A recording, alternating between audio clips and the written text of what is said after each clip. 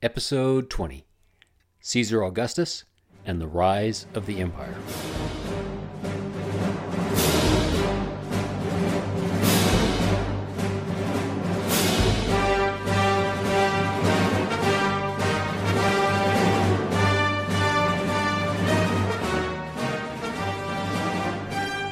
Hi, my name is Clayton Mills. Welcome to A Short Walk Through Our Long History, a podcast where we look at the events of history and try to see how those events shaped our modern world. This is episode 20, Caesar Augustus and the Rise of the Empire. So last episode, we left Julius Caesar lying on the floor in a pool of blood. Some in the Senate were very happy about this, but generally speaking, most of Rome liked Caesar and were not happy about it. The senators who assassinated him had a clear picture of what they did not want, a tyrant ruling over them. But they did not have a good, clear picture of what they did want, and they didn't have anyone ready to step into the vacuum of power that existed after the center of their government, that is, Caesar, was removed. And now, much of the city of Rome was mad at the Senate. After a welcome period of peace during the reign of Caesar, everyone knew that now there was going to be more trouble. Caesar had become the center of power in Rome, and with him gone, there was basically no one in charge.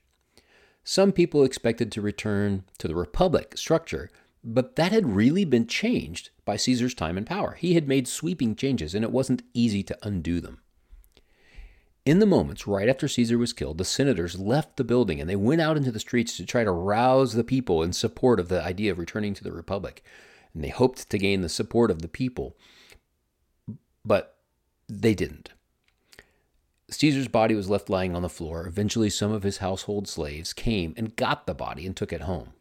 Meanwhile, Mark Antony, who might have stood up as Caesar's successor, instead fled the city, as had Cassius and Brutus, who led the assassination. The city calmed down for a few days. But then, Caesar's will was made public, and it was read aloud in several public places. Caesar had left a considerable amount of his extremely vast wealth to the people of Rome, but he had also left a lot to his adopted heir, Octavian. Mark Antony came back to Rome to deliver Caesar's funeral address, and then, in the address, he showed people the blood-stained toga that Caesar had died in. This sparked a riot in the streets. Mark Antony and a general named Lepidus then took control of Rome and calmed things down. But the Senate saw him as potentially another Caesar, and they didn't support him. And then Octavian himself returned to Rome as well. The leading orator in the Senate, a guy named Cicero, supported Octavian. Cicero convinced the Senate to declare Mark Antony an enemy of the state, and so Mark Antony and his legions, the ones that were loyal to him, retreated to the north of Italy. Octavian and his legions went up, and they fought a battle, but it was sort of a draw. Okay, we'll call it a tie. Then Octavian rethought his strategy, and he invited Mark Antony and Lepidus together. And then together they created the Second Triumvirate. Octavian got Italy, Spain, and Gaul. Lepidus got the city of Rome itself plus the coast of North Africa. And Mark Antony got Illyrium, Greece, Syria, Judea, and Egypt, all of the eastern part of Roman territory. This three-way power sharing isn't going to last, is it? No, it's not going to last. Antony falls in love with Cleopatra, doesn't he? Yes, he does. And that was kind of his undoing. Antony set up his headquarters in Alexandria, Egypt, and while he was there, he fell in love with Cleopatra, who had also been Caesar's lover. Didn't I say this would make a great soap opera? Antony eventually marries her, though, and they have 3 kids together. However, Antony only does a so-so job of ruling the east part of the Roman Empire. I guess he was kind of distracted with Cleopatra and the 3 kids and all. In 37 BC, though, Antony does succeed in driving the Parthians, who are sort of the descendants of the Persians, out of Syria. Antony installed a guy named Herod as the king of Judea. Yes, that Herod. Yes, we're getting close. We're getting so close. Herod, as a Roman king of the province, embarked on a massive building campaign that included new cities, a huge fortress in the desert on a mountaintop called Masada, and an incredible rebuilding of the temple in Jerusalem. Herod's temple was supposedly magnificent, but it wouldn't even last 100 years. We'll come back to Herod in a bit. Meanwhile, Octavian sailed down with several legions to the north coast of Africa, where Lepidus was, and persuaded all of Lepidus's legions to defect to him. The legions then handed Lepidus over to Octavian, who eventually had him placed under house arrest outside of Rome.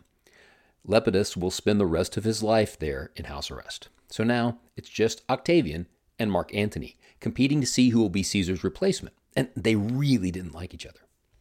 In 32 BC, Octavian had Mark Antony's will read aloud to the Senate. Antony had left most of his estate to the kids that he had had with Cleopatra. The Senate was furious about this. The Senate then agreed to name Antony an enemy of the state as well, and granted Octavian the power to raise an army and a navy to go fight him. So both Octavian and Antony began raising armies and navies. In September of 31 BC, Mark Antony's navy met Octavian's navy in the coastal waters near Actium on the west side of Greece.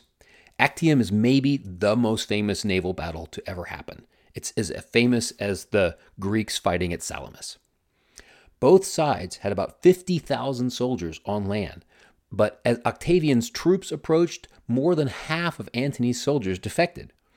Mark Antony and Cleopatra together had about 500 ships, but they could only man half of them or less because many of the sailors were sick, and then many of them also defected. So Antony went out to battle with about 150 ships to about 250 for Octavian. Octavian's ships were smaller and more maneuverable, and they were able to separate many of Antony's ships from the formation and then destroy them. At some point in the battle, Cleopatra's ships all began to retreat to the open sea, and then Antony took some of his ships to follow them as well. At that point, the rest of Mark Antony's fleet collapsed, and Octavian's ships began to systematically destroy the remaining part of Antony's fleet. Antony and Cleopatra sailed to Alexandria in Egypt to escape. For his part, apparently, Octavian remained at sea at the battle site overnight, staying up all night helping to rescue sailors from burning ships and from the water. The next day, the rest of Antony's soldiers defected to Octavian's side, and they all headed back to Rome. Octavian waited there until the next spring, and then in July of 30 BC, he sailed to Alexandria. Upon hearing that Octavian was coming, Mark Antony stabbed himself in the stomach with a sword, but he didn't die immediately. He was taken to where Cleopatra was hiding, and apparently died in her arms. She then also committed suicide, possibly by having a poisonous snake bite her. Like I said, it's quite a soap opera. Octavian took both of their bodies back to Rome and gave them both honorable public funerals. Octavian also forgave most of his enemies, though he did have Caesarion, who was Caesar and Cleopatra's son, put to death, as well as one of Mark Antony's sons. Octavian then had a triple triumph parade for himself. Yay me! And he had the doors of the Temple of Janus closed to signify that Rome was no longer at war. At this point, Octavian made a big show of transferring his powers back to the Senate, making it clear that he respected the Republic and its institutions and structures. However, he still controlled all the legions of Rome, and everybody knew that he was the one who was actually in charge. They left it this way because everyone was ready for more peace and prosperity. So they kept the Senate together and kept up a show of the Republic continuing. But this was really the beginning of the Roman Empire. So why do we call it an empire? Well, it comes from the Latin word imperator, which was an honorary title given to successful Roman generals. It means victor or conqueror. Octavian kept the title for the rest of his life, and because he was known as the imperator, the land he ruled became known as an empire. The official title that was given to him was Caesar Augustus, which means basically the honored member of Caesar's family. But of course, Caesar, the word, now comes to be the common word that people use for the ruler of Rome. The fact that the Bible uses the word Caesar in several places in the New Testament kind of cemented this practice into a number of Western languages, including English. By the way, the Bible uses Caesar to refer to at least 4 different people: Augustus, Tiberius, Claudius, and Nero. For himself, Octavian preferred to be called princeps, which means first citizen. He tried to make a big show of not being the king, but everyone knew he was. One of the things he did was to consolidate power by making everything in the city revolve around him. He also created the Praetorian Guard, which was a separate group of legions, sort of his own bodyguard. And it was a military force designed to protect the imperial structure and support the emperor. And it was also allowed to operate in Rome, which was a major departure from Roman traditions. Usually the military had to stay out of the city. The Praetorian Guard eventually becomes a very important part of the succession of emperors, because whoever controlled the Praetorian Guard controlled who became the next emperor. Octavian, who from now on is usually referred to as Caesar Augustus, ruled the entire Roman Empire, from the tip of Spain up into northern France, part of Britain, all of Italy, the Balkans, Greece, Syria, Judea, Egypt, and North Africa. Augustus and the Romans now controlled all of the Mediterranean Sea, all the way back around to the tip of Africa, just across from the tip of Spain. Back in Rome, he reformed the Roman tax system, making it fairer for the poor, though people were still very heavily taxed. He created an empire-wide postal service. He had Roman roads built throughout the empire. And he rebuilt much of the city of Rome, including some important temples. In a way, it was kind of a golden era for Rome. There was peace and prosperity throughout most of the empire, though there was often trouble out in the provinces. Part of why this worked and why the Roman Empire lasts for another 400 plus years is that the imperial structure that had initially been started by Julius Caesar and then was improved on by Augustus was a very stable structure. It balanced the needs of the plebeians, the patricians, the legions, and the imperial bureaucracy. And a great part of Roman prosperity was built on wealth from conquered nations and from taxation, also on the millions of slaves that Rome had captured. So while Rome kept conquering and kept enslaving, the good times continued, but that will eventually end. The legions and the imperial bureaucracy kept all of these elements under control, occasionally with brute force. The Roman Empire was really, really brutal with the people who openly resisted it, and I hope to look at this in more depth in some future episodes. One of Augustus's big challenges during his reign was how to deal with the Parthians. These are the descendants of the Persian Empire that I mentioned earlier. He made peace with them rather than fight them, but the Parthians would continue to be a thorn in the side of the empire for a long time. But during Augustus's reign, they stayed mostly on the far side of the Euphrates, and they left the province of Syria alone. Syria was ruled by several different client kings that Rome put into place. It wasn't directly administered by Rome at first. It was kind of a backwater place, sort of like the Roman version of Arkansas or something. One of the client kings, that is the king of Judea, was Herod the Great. In 4 BC, Herod the Great died. He had completed a massive rebuild of the temple in Jerusalem, and it was now basically the equal of any temple in Rome. He had presided over a Roman system where the Jews basically got to govern their own affairs as long as they stayed peaceful and paid their taxes to Rome. Though the Jews were proud of the temple, they hated the Romans and the Herodians. When Herod died, Augustus broke up his little kingdom into 3 parts, giving a part to each of Herod's sons. Herod Antipas ruled over Galilee, Philip got the area to the north known as the Decapolis, and Archelaus ruled Judea and Samaria. Archelaus was a terrible ruler, and so in AD 6, Augustus replaced him with a Roman procurator. This is the office that will eventually be held by Pontius Pilate. But wait, did you see what we just did there? Just sort of snuck right in, didn't it? BC has ended, and we're into AD. We're no longer before Christ. We are now Anno Domini. We've been counting the years backwards in this podcast since episode 1, but now we'll be counting upwards. The Romans, of course, didn't count it this way. They were still counting from the beginning of Julius Caesar's calendar. In the year 59 of the Julian calendar, that's AD 14 by our modern calendar, Caesar Augustus died. Augustus did not have any children of his own, so his adopted heir, Tiberius, who had somewhat helped Augustus rule in the later years of his reign, became the new Caesar. Augustus was in poor health the last year of his reign, and he knew that he was dying, and so he made plans to set up Tiberius as his successor, and so the succession was peaceful. Caesar Augustus's last words were, Have I played the part well? Then applaud as I exit, perhaps indicating that he knew that a lot of what was going on was kind of an act. Anyway, Caesar Augustus's reign marked the beginning of the Roman Empire, even if it continued to act like it was a republic for a few more generations. But Augustus had set the standard for how to be a good emperor. He was in control.